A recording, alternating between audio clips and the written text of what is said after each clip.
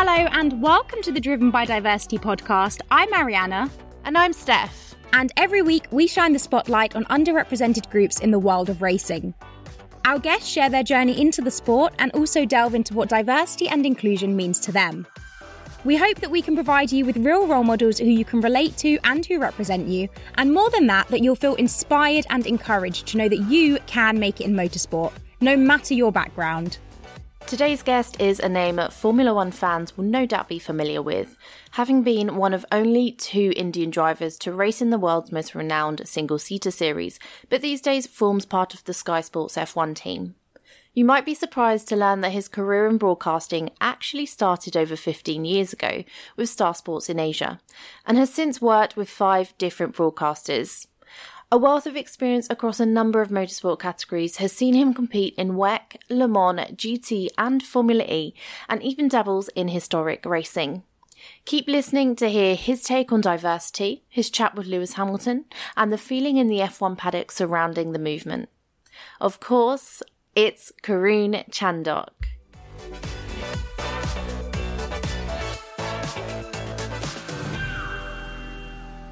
So thank you for joining us. We've just rounded off another triple header with the Spanish Grand Prix. You must be pretty exhausted. How has the start of the 2020 season been? Exhausting. I think 6 races in 7 weeks, is pretty hardcore. And now we've obviously got another 3 coming up. So 9 races in 11 weeks, pretty unprecedented for anybody. That's what we have to do. I think, unfortunately, we're living in unprecedented times, really. So we're all going to suck it up and do what we have to do to get the show back on the road. Yeah, I imagine it's good to be back though and in the buzz of everything. Yeah, it is. I think we've all missed F1. Having 5-6 months of quiet time between, really, since Abu Dhabi and the first race, we had 7 months, I suppose. So I think everyone's been looking forward to seeing some racing back on track. I think lockdown has, if anything, whet our appetite a bit more for how much fans around the world and people within the sport have missed F1. So it's been nice to get it back up and running on the road.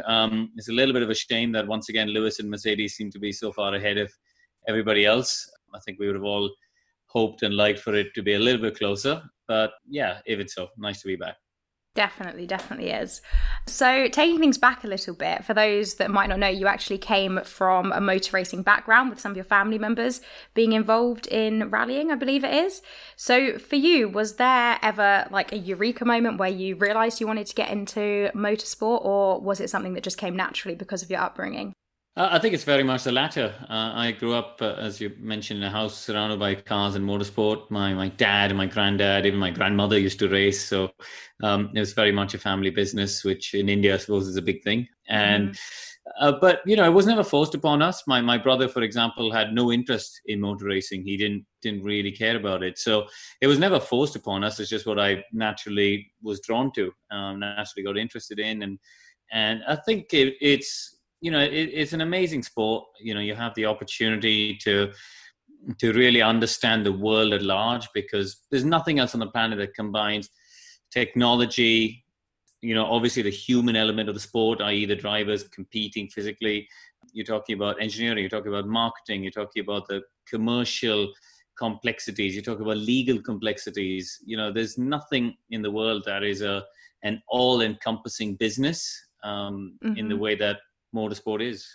And do you think then, without your early sort of exposure to motorsport, would you have been attracted to motorsport anyway?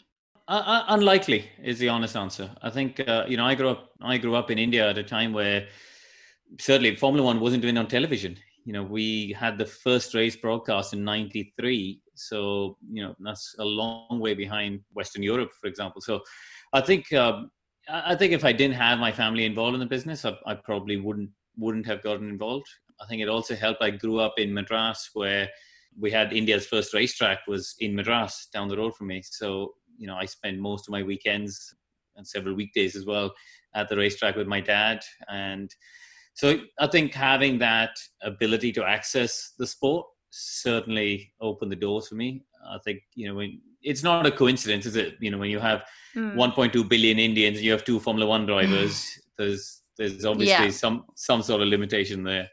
Yeah, no, absolutely. Yeah. Obviously, you're a familiar face on the TV screens at the moment, but could you talk us through your racing career for now and how you built your way up into Formula One and everything else that involved? Yeah, I mean, I'll try and sum it up because it feels like a very long journey now. But we had no go-karting in India when I was growing up, which was a huge disadvantage. I think when I look back in hindsight, you compare the kids from Europe who are out driving week in, week out and competing, not just driving, but competing. I had a go-kart. I think I got it when I was 6, but I wasn't racing against anyone else. So I never knew how good or bad I was. I was just driving around. And I think that makes a huge difference. So I started racing in India when I was 16 in the Indian Championship. I won that in the first year, went on to race across Asia, won that when I was 17, and then moved to the UK to race in Formula 3. So, and then it was just a hard grind of climbing the European ladder, of doing Formula 3, GP2, and then eventually getting the door open to F1. So it was certainly an interesting decade between 2000 and 2010 when I managed to get into Formula 1. It was a tough decade with a lot of sleepless nights and a lot of hurdles along the way. But, it was nice to get there at the end. But I'm also, very proud of the fact to be the first Indian to race at Le Mans, for example. I think it's a magical event, which some people really underestimate how special it is. To have been there, the start of Formula E and being there the first race of Formula E and seeing how that sort of has developed.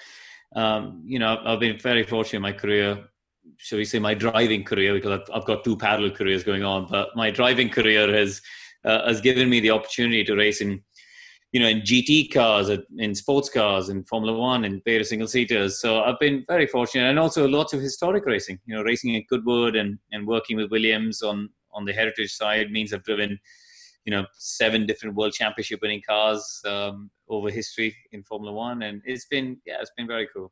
So you've obviously mentioned there various different series and different cars, different categories, but why did you choose single-seaters initially, and what was it that attracted you to that despite your family background of rallying? Well, the dream was always Formula 1. I always, I think every kid on the planet who thinks of being a racing driver dreams of Formula 1, don't they? Yeah. That's the pinnacle of our sport, and that was always the dream for me.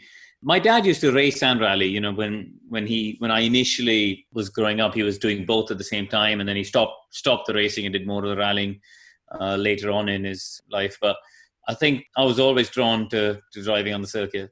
And how did you find the differences between Formula 1 and Formula E? It's a very different challenge. I think Formula E is a very... The emphasis is on the mental challenge, I would say. I'm not using my words correctly here, but I think the mental challenge of driving a Formula E car is far outweighs the physical challenge. The cars are significantly slower than Formula 1. They obviously race on street circuits and small temporary circuits. If you went to a normal track, say, I don't know, let's say Barcelona, the Formula E car would be 30 seconds a lap slower than the Formula 1 car. Yeah. So the physical challenge there's a gulf, right, between them. But that doesn't mean they're any less challenging, because from a mental standpoint, they are. They're very complex cars in terms of the energy management and in terms of how you get the energy to last the entire race, because they've tried to control the costs, and therefore there's much less information going back and forth between the team and the driver. So, you're having to mentally work out a lot of things much more. There's a restriction on the number of people at the racetracks for a team. So there's a lot of restrictions they've put in place. I believe rightly for the cost standpoint. Yeah. So that makes it a whole different challenge. But from the sheer driving pleasure of driving the fastest cars on the planet, nothing will surpass what Formula 1 can offer you as a driver. Yeah, I can imagine. You mentioned there that obviously you've covered a lot of bases within the racing section of your career, but you've now stepped over into the presenting side. Could you tell us a bit how you made that move and what that transition was like? From a very young age, I made a conscious decision that I need to have a plan B in my life, because, I'd never had a proper budget and a full budget to race in Formula 3 or GP2 or things. We're always scrambling for sponsors, and every winter there was a real risk that the money would run out and my driving career would have to come to an end. So I think quite early on, I was very conscious of the fact that I've got to have a backup plan in case, you all of a sudden you get and you see it with hundreds, if not thousands of drivers around the world. They sort of get to their mid-20s and all of a sudden they haven't been to university, they haven't got any degrees, they're not really qualified to do anything else, and all of a sudden they run out of budget, or they haven't made the step to F1, and then what are they going to do for the next 60 years of their lives? So I was quite conscious of the fact that you've got to have some options in life on the whole, especially, you know, I think it would be different if you were, you know, someone like Lewis who had Mercedes backing you all the way and you knew the budget was there to take you up. I think if you were someone like drivers like Nelson Piquet or you know, Junior, I should say, you know, who knew there was a financial backing so he could be willing to take the risk. But in my case, that wasn't the case. You know, I knew I had to earn a living out of the sport. So way back in 2004, I made contact with Star Sports, who were the broadcasters across Asia. And I was 20 years old at the time, and I commentated at the Chinese Grand Prix for them. Oh, wow. And that was my first foray into F1 commentating. And then over a period between 2004 and probably 2012, I worked with BBC 5 Live, Radio 5 Live. I worked with Star Sports in Asia a lot. I did F1 in cinemas. You know, they were broadcasting it across cinemas across the UK. So I did the commentary with Ben Edwards for that, and also worked with FOM doing, you know, support series, GP2 and things like that. So I built up a good baseline of experience doing commentating basically and broadcasting in F1, and off the back of that, I started doing various things like documentaries for National Geographic in India, and I started doing Fifth Gear. And I did Clarkson DVD, Jeremy Clarkson's DVD called Powered Up. And, you know, so various other TV projects started coming my way. But I had to sort of weave it in between my driving. But it helped me build up profile. It helped me build up experience as well. So should the driving career start to wind down, I had the next stage of my life ready to go. So you say there, obviously, you knew that you needed to have a plan B, but was it always commentating or presenting that side of the business that you knew you wanted to go into, or did you sort of fall into that when you found yourself commentating with Star Sports on the Chinese Grand Prix? I think it was always on my radar that I wanted to do that, because I felt one of my strengths is I have a huge love for the sport. I love, you see the books behind me. But, you know, I love reading about the sport. I love watching about the sport. I love learning about the sport. I love spending time with engineers and team bosses and people like that, just learning about the sport from their personal experiences. And I felt I could use all of that knowledge to contribute it back to people watching or listening at home. So I guess, yeah, I'm answering your question in a roundabout way, but I guess the short answer is yes. I think that was my next step. Although, you know, I've also look to go down the path of running young driver programs and managing teams. You know, I managed some young drivers. I worked at, you know, Silverstone Race School, teaching over there as a coach. And I worked with teams as a driver coach, you know, various different teams across junior formula. And I do enjoy that. I do enjoy spending the weekend and trying to help young drivers and spending hours looking at data with the engineers and trying to help them along and understand what their weaknesses are to try and improve it. So I do enjoy that side of it as well. Brilliant. So it's clear that you really do have a wealth of experience throughout the industry as a whole. But are there any lessons that you've learned from your experience that you would be able to give as advice for any listeners or anyone in the industry, something that you've really learned from that you want other people to know?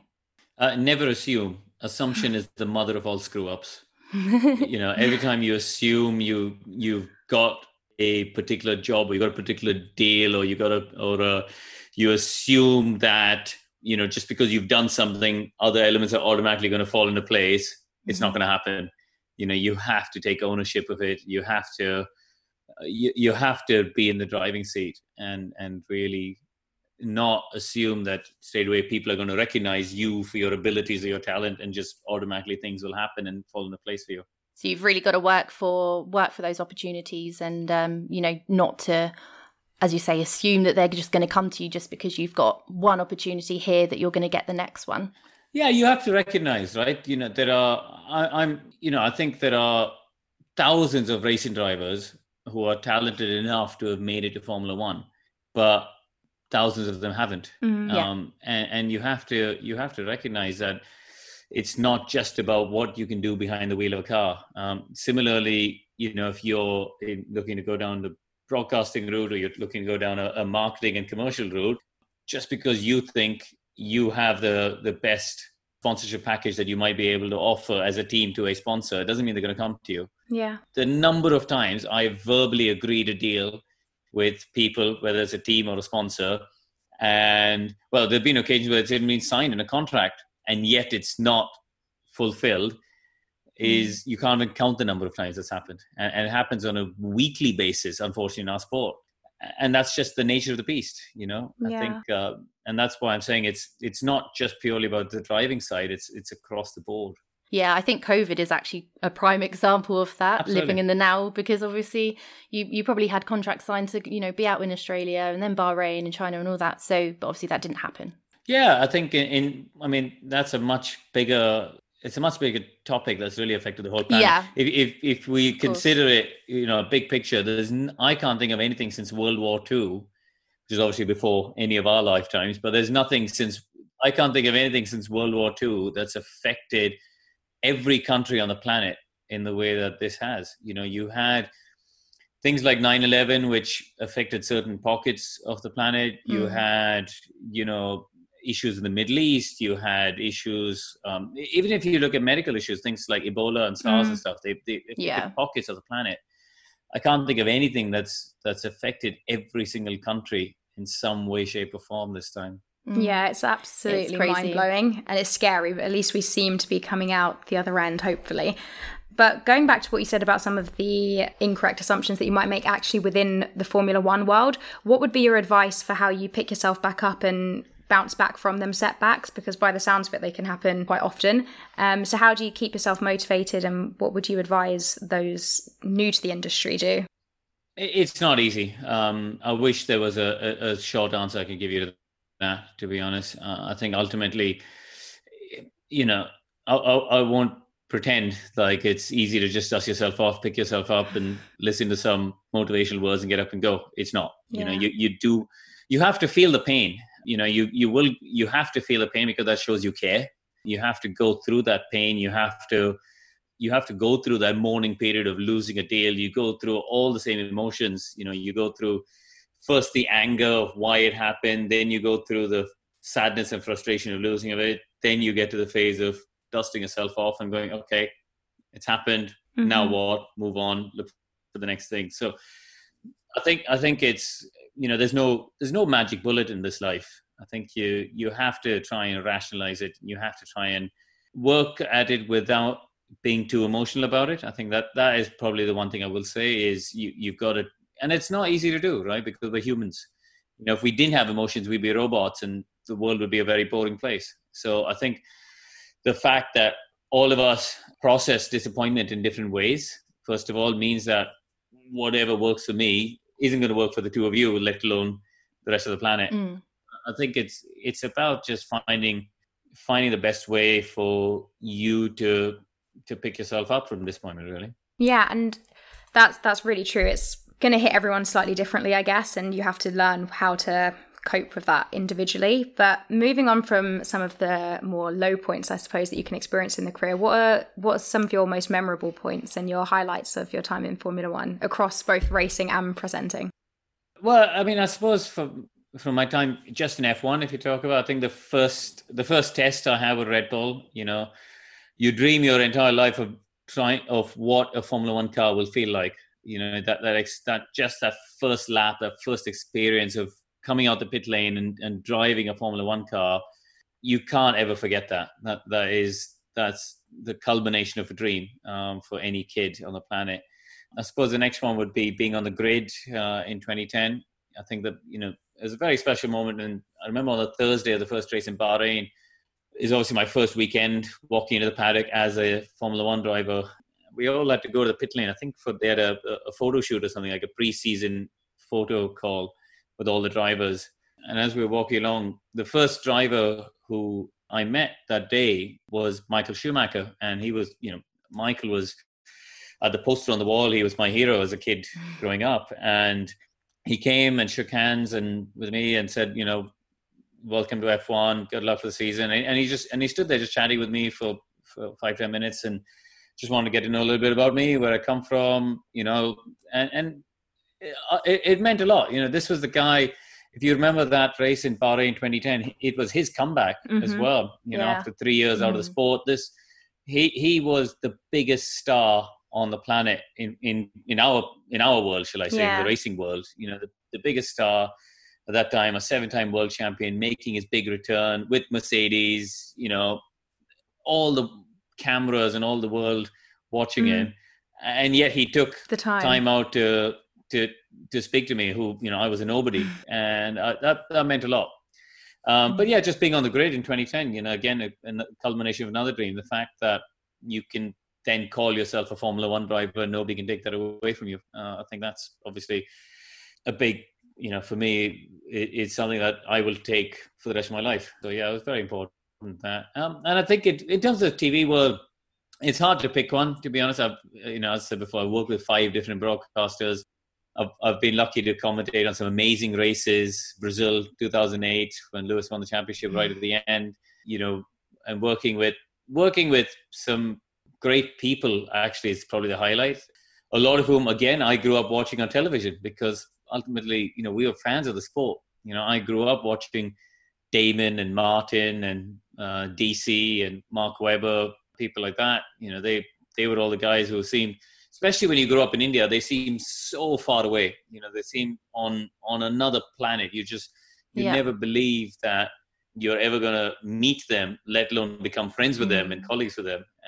So I think that's been very special from the TV side. Yeah, definitely sounds like a brilliant world that you're part of, and sort of all your dreams have come true, I guess. You did the plan A, Formula One, and now you've got the plan B in broadcasting as well. Well, no, I mean, I think, look, I could sit here and look at it rose-tinted glasses, but I think the reality is, you need to look at the upsides, and you need to look at the positives, and you need to keep going. If I want to look at it on the negative side, I go, well, I never had a chance to drive for a proper team in the midfield or at the front, never had the opportunity to drive a race-winning car and see, was I capable of racing alongside the best in the world and winning races in Formula One. But I choose not to sit and dwell on that, because you can then spend a lot of time being bitter about it. I think we all have our path as well, and you're now in broadcasting and have a wealth of experience behind you to support that as well. But have you got any particular advice for those wanting to get into the broadcasting or commentary presenting side of the sport? And alongside of that, what is the number one thing that you wish you knew before you entered this side of the business? I think the one advice I give is just keep knocking on those doors. You never know when opportunities will unfold. You never know who's listening, who's watching. For a start, you might be writing or doing videos or podcasts for a relatively small, unknown website, but there'll be someone at a bigger website or a bigger channel who will somehow come across it on the internet has made the world such a small place now. And I think certainly if you're going down that path, that is the one thing you can do, is just keep putting yourself out there. It's tough because, like anything in the media world, I think rejection is a big part of it. You think of actresses or actors who are going out there and auditioning day after day after day after day and not getting parts. Rejection is a big part of it, unfortunately. But I think you have to keep putting yourself out there, and you have to equally build up that knowledge base, because people will only take you seriously if you've got a degree of knowledge behind you. It's all well and good to have the personality, the looks, the charisma, the voice. You can have all of those things, but if you don't actually know the subject, then people aren't going to take you as seriously. So I think that's, knowledge is gold dust. So what was your other question? The one thing you wish you knew before. Oh, right. Yeah. God, that's a hard one. I think you're just learning every day. I think maybe the one thing perhaps is just having the ability to reach a wide audience in terms of knowledge. It's very complicated. If you look at your audience of people on Formula One, you have the whole range, right? You have the people who are watching every free practice session for 22 weekends a year. You have the other range where you got people who tune in for the British Grand Prix, Monaco, and maybe the season finale. and you got everything in between.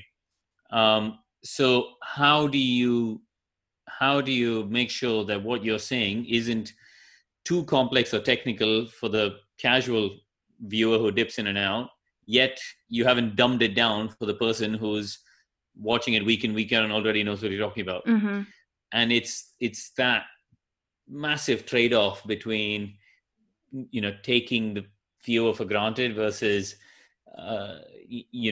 giving them the knowledge that they are craving. That's a huge balancing act to be doing. Yeah, I imagine that takes quite a lot of practice as well, and you adjust to it depending on what coverage you're on. Like, as you've said in Natalie's podcast as well, it depends, whether you're on Channel 4, whether you're on Sky, because you draw in a different audience. Absolutely. So over the years, you've obviously seen Formula One evolve quite a bit, and at the moment we're seeing quite a loud call for some change in the sport in terms of the diversity front. What do you feel like Sky and other organisations who are responsible for the coverage can do to help push diversity?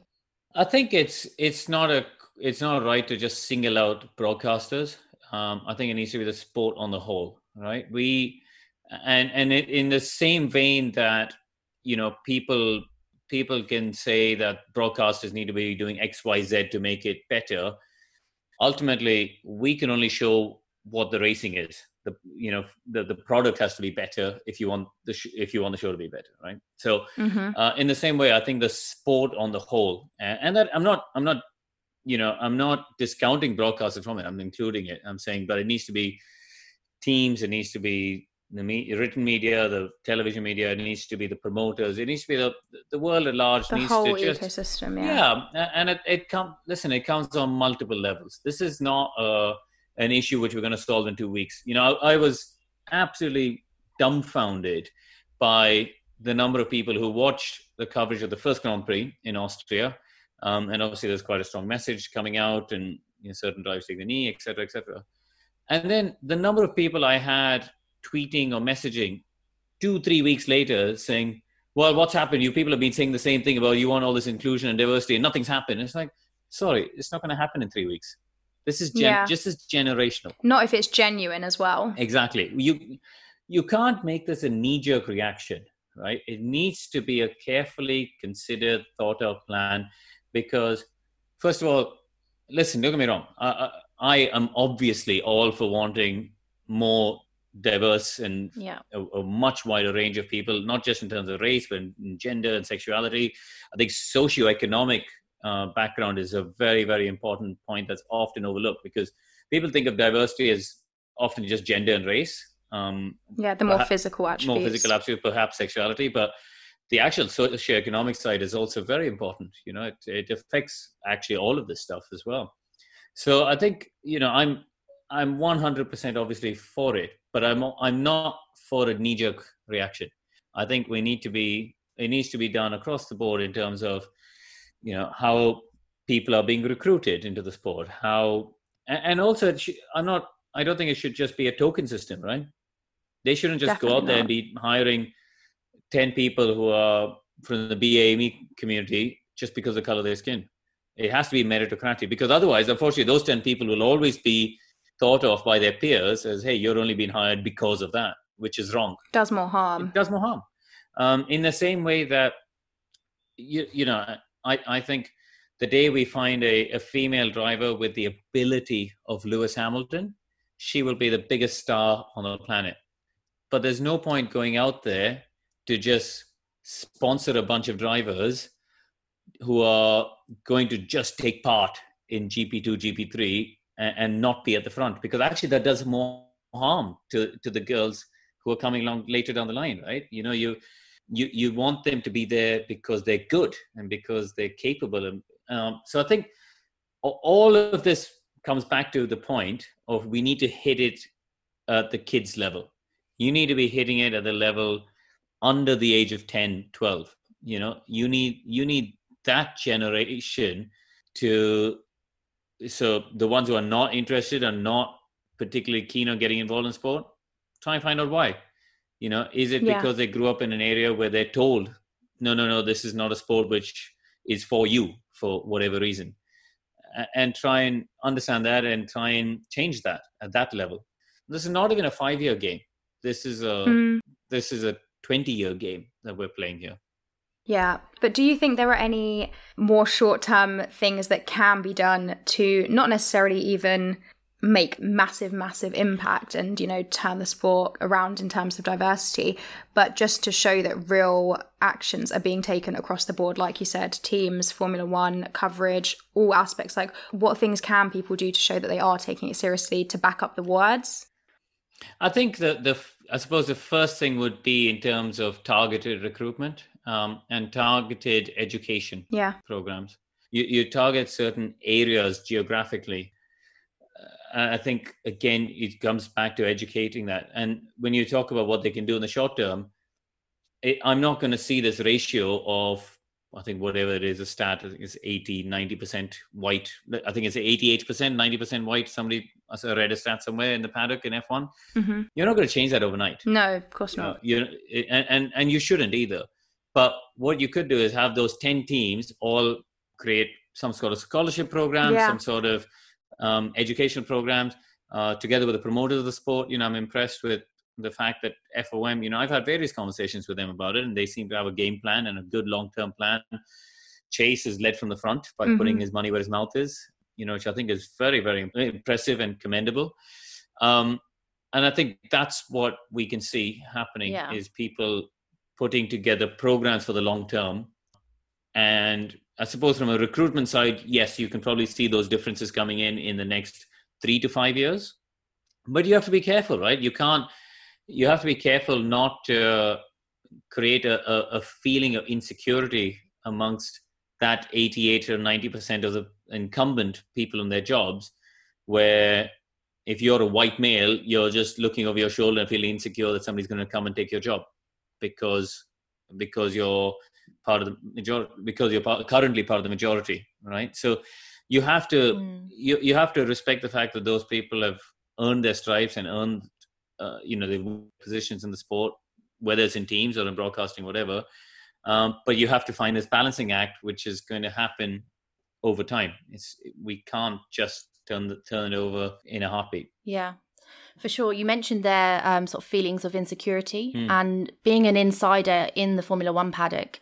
Have you, in your experience, felt that like there's been a sense of uncomfortableness or feelings of insecurity when the sort of We Race as One campaign came about and the End Racism message was brought about? Because obviously on social media, you see a lot of fans commenting saying, oh, but Formula One's not racist. But I don't think that's what we're trying to say. I think perhaps there's a misunderstanding between the notions of racism, diversity, unconscious bias. Did you find that there was any sort of feelings of insecurity, as you mentioned? I don't know. I think there was a feeling across the board of generally a lack of understanding and a lack of just perhaps a comprehension of the smaller things, right? Like the smaller microaggressions, the smaller unconscious biases. I think there was a lack of understanding of that, I would say. I think that, and that's, and until these things were pointed out to people, and in complete fairness to, various friends of mine in the paddock, and I'm saying across the paddock, who I had these open conversations with, they were very receptive to it. And they actually said, oh, wait, hang on, we didn't actually think of it, which is the point, And I think we have to be careful here. We have to, if you stand there and start ranting away at people for being unaware or not thinking of the subject, then immediately they're going to shut down. They're going to put their guard up and immediately go, I'm not racist. I have a brown friend somewhere, and therefore that makes me not racist. That doesn't work like that. But we've all heard it, right? That's the defense mechanism that kicks in from people, where they quote you some story of how they have a friend somewhere and therefore that's not the case. But that's not the point. I think, we've all got certain biases built into our heads. We all do. It's society. It's society. Yeah. And it's just about this whole, and don't get me wrong, listen, I was no expert on the topic. I was as closed off in terms of the conversations, in the sense we just never really talked about it, as a lot of the other people in this sport.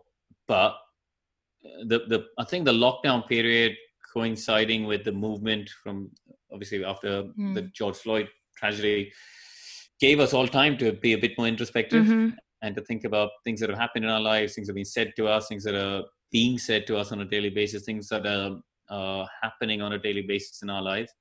And you sort of go, actually, hang on a second, this things that I just took for granted as it is what it is and that's how it's going to be. Why does it need to be like that? Maybe it does need to be a bit different. And I think that's what we need to start with, is just getting people to spend a little bit of time just thinking about not taking the current scenario for granted. And just thinking about, okay, hang on, things could be a bit different for other people. Yeah. And it's important to highlight there as well that, like you said, a lot of people aren't aware of some of the microaggressions and some of the more subtle things that happen. And a lot of the time that's because they're not on the receiving end of it, or they might not even be aware that they might be unintentionally doing that. And that's not necessarily something to, berate them about. You just have to have the conversation, like you said. And most time people will probably be quite horrified as well, that they think that maybe that they've played some part in that. And that's fine. Everyone's on a journey. Like you said, even yourself, even myself, Steph, we're all on a journey. We all still have learning to do. No one's had the same experience as everyone else. Absolutely. At the end of the day, Lewis has obviously talked a lot about his personal experiences via social media and things like that. He's posted on his and what he's experienced is totally different to what I've experienced. Exactly. Because I didn't grow up as a black kid going karting in the UK in the 90s. So I don't know what his experience is like, only he does. But I think we've all got a story to tell. And it's about getting people to just be a little bit more open-minded to listening to those stories and just being a little bit more conscious about when they make a comment or make a judgment. I think that's the starting point. Absolutely. And going back to you mentioning Lewis being quite vocal at the moment, in response to that, we've all seen some of the fan base reacting with the just stick to racing, don't get political, don't mix the two, they're separate things. What's your response to those sorts of comments and that message? So I don't know if you saw it, but at the race to Silverstone, I sat down with Lewis for about 20 minutes. I mean, we were originally meant to sit down for 7 or 8 minutes, but we sat there just chatting for over 20 minutes. It was a really good chat as well. It had a nice personal touch, which was good. Yeah. And we spent a long time talking about the subject, and I was gobsmacked, if I'm honest, on the number of negative comments, like you said, that came afterwards. Absolutely gobsmacked. Not against me or against the interview, but very much in the vein of what you just said, where they go, Lewis should just stick to racing and stop talking about the other. I was blown away by it, and not in a good way. And I said to him in Barcelona as well. I said, look, there were a lot of positive comments, and a lot of people said, like you guys did, that they enjoyed listening to our conversation about it. But I said to him, I was amazed at how many people don't take it the right way, and he's obviously had to deal with that all through the season, on a weekly basis, which is it's tough. It's tough for him. It must be tough for him, I guess.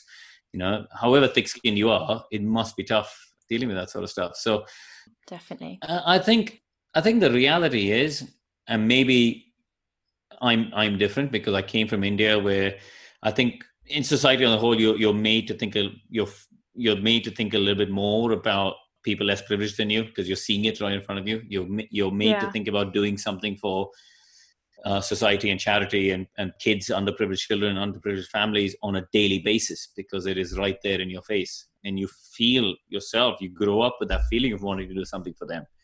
So, I always, I got to thank my mum, I guess, for this a lot more than anyone else, is that, she always said to me that, being a racing driver shouldn't just be about driving around in circles. You got to use whatever status you get to do some good to society, in the world. So we started a charity to educate kids in India back in 2005 when I was racing in Formula 3, and carries on till now. We run various fundraisers, and that's our cause. That's what we believe is needed out in India. And Lewis similarly believes that this is a cause that he wants to back, and this is the cause that he feels passionately about. And I think it's great. I think it's really, really good and important. And we've seen other drivers do it. People like Juan Pablo Montoya have a huge charity that he runs out in Colombia. Michael did a lot of work through the UN. I think it's really important for any racing drivers, sports people in general, celebrity people in general, to use their status to contribute back to society. And I think you can't just live in this box of saying driving around the planet, driving around on a racetrack is enough. Mm-hmm. I think it's good to think of the world at large. Great words from your mum and great advice there, because I think that's definitely true. And I don't know about you, Arianna, but I think even as a sports star, you're not an object. You are still a person. You have thoughts and feelings and emotions and causes you want to support. So I think you, as you say, Karun, you've got a platform and you've got a voice. So why would you not use it? I think because there are certain people who are perhaps shy of conflict. I think there's certain people who perhaps don't have the self-confidence to take the criticism and the negative feedback on social media. It's tough. As I said, for someone like Lewis, it must be tough. But you've got to have enough conviction in what you're doing, and you've got to have enough self-confidence in what you're doing. But not everyone can be like that, right? So, I think it's wrong to single out other people, for their reasons for doing or not doing things. You just got to understand where they're coming from, but you've also got to give them your perspective and then let them make their decisions. You can't force them to do anything. You can't force other people to do anything. All you can do is put across your reasons for why you're doing something, why you think maybe they can also help to do the same thing, but that's it, Yeah, definitely agree with that. I think what I meant more was in terms of, people that comment and say stick to racing, don't get politics involved. I personally don't agree with that for the reasons that we've just discussed. But let's move on. On a recent Sky Sports F1 feature, you talked about equitable opportunities and not just equal opportunities. Now, I think that's quite an important notion to understand. So can you just talk us through what you meant by that? It actually came off the back of a post I saw on Instagram, which my wife showed me, actually, which is... It's quite hard to do without actually having a visual. I think I know which one you're talking about, though. It's the apple tree. Did you see? It's one of the apple tree in the ladder. I have seen that one. Yeah, but well, there you go, Arianna. You can tell people how to find it on Instagram. We'll have to try and dig it out, won't we? Because I can't. I genuinely can't do it justice in the way that it's succinctly summed up. But essentially, what I'm trying to say is that creating equal opportunity doesn't factor in the different circumstances that individual's facing, right? So, if you go to a racetrack and have two identical Formula 4 cars there and say, here you go, you have two drivers, off you go, there's an equal opportunity for you to have a driver shootout. That doesn't factor in that the, let's say one of the kids comes from irrespective of color, irrespective of gender, I'm going to say one of the kids comes from a lower socioeconomic background where they've done 1 or 2 go-kart days of driving at their local indoor kart track, and the other one has come from a wealthier background that has done 200 days of karting at a professional level, and therefore when they arrive for their first opportunity in a Formula 4 car, it's not actually an equal opportunity, although on the perception from that people on that day is that they create an equal opportunity for them to have a shootout. I guess that's... Arianna, you tell me. Does that make sense? Yes, I tried to explain it with my analogy? Yes, that makes sense. It's that concept of what you actually just present to them for them to then make use of doesn't take into consideration any of the challenges that they might have had up to that point and some of the factors that you need to consider. It's not a case of just, here's the keys, go for a drive. There's all the background of them. Exactly that. Exactly. And I think that's really what I think people in the sport need to think about a little bit more.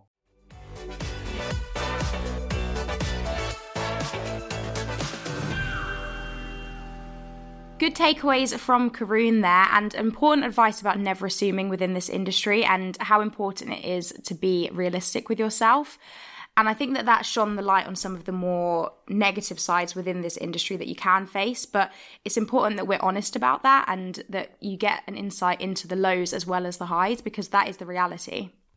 Yeah, I think feeding into that was when he was talking about planning for the future, particularly if you are a racer, because as Karun said, there are hundreds, if not thousands of racers that set their sights on Formula One, but never actually make it to the big time. So it is really important to consciously have a backup plan, or not even a backup plan. Even if you do make it to Formula One, obviously your career is only so long. So much like David Coulthard and Jenson Button, Mark Webber, those kind of guys, much like they have done, have a plan of what you are going to go on to do next. Yeah, of course. And moving on to the second part of the conversation about diversity, it was clear that Karun is in support of long-lasting change as opposed to a knee-jerk reaction, which I definitely agree with. It's something that needs to be well thought out and that will have a lasting impact. We all have a part to play in this. No one is suggesting that broadcasters alone are responsible for this change, but each group does have some responsibility and can play their part in promoting diversity. Yeah, I definitely agree with that. I think people need to be promoting diversity and improving representation irrespective of what the wider body is doing or not doing. So yes, we do all have a responsibility collectively, but also individually, and we need to make sure that we are aware of that.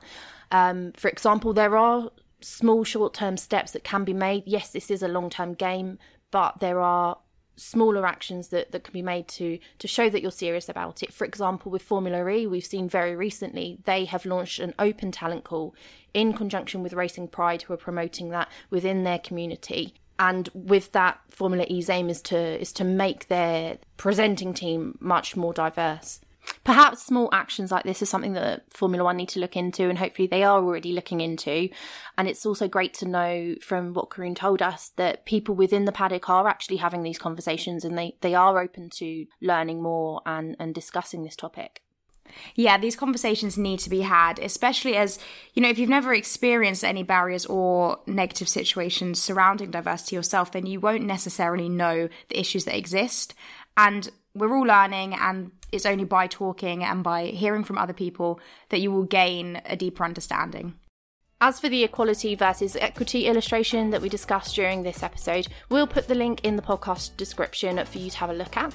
If you would like to follow Karun on Twitter and Instagram, you can do so at Karun Chandok, and also keep up to date with Driven by Diversity on Instagram at We Are Driven by Diversity. That is all from us. Thank you for joining us for another episode. We will see you next time.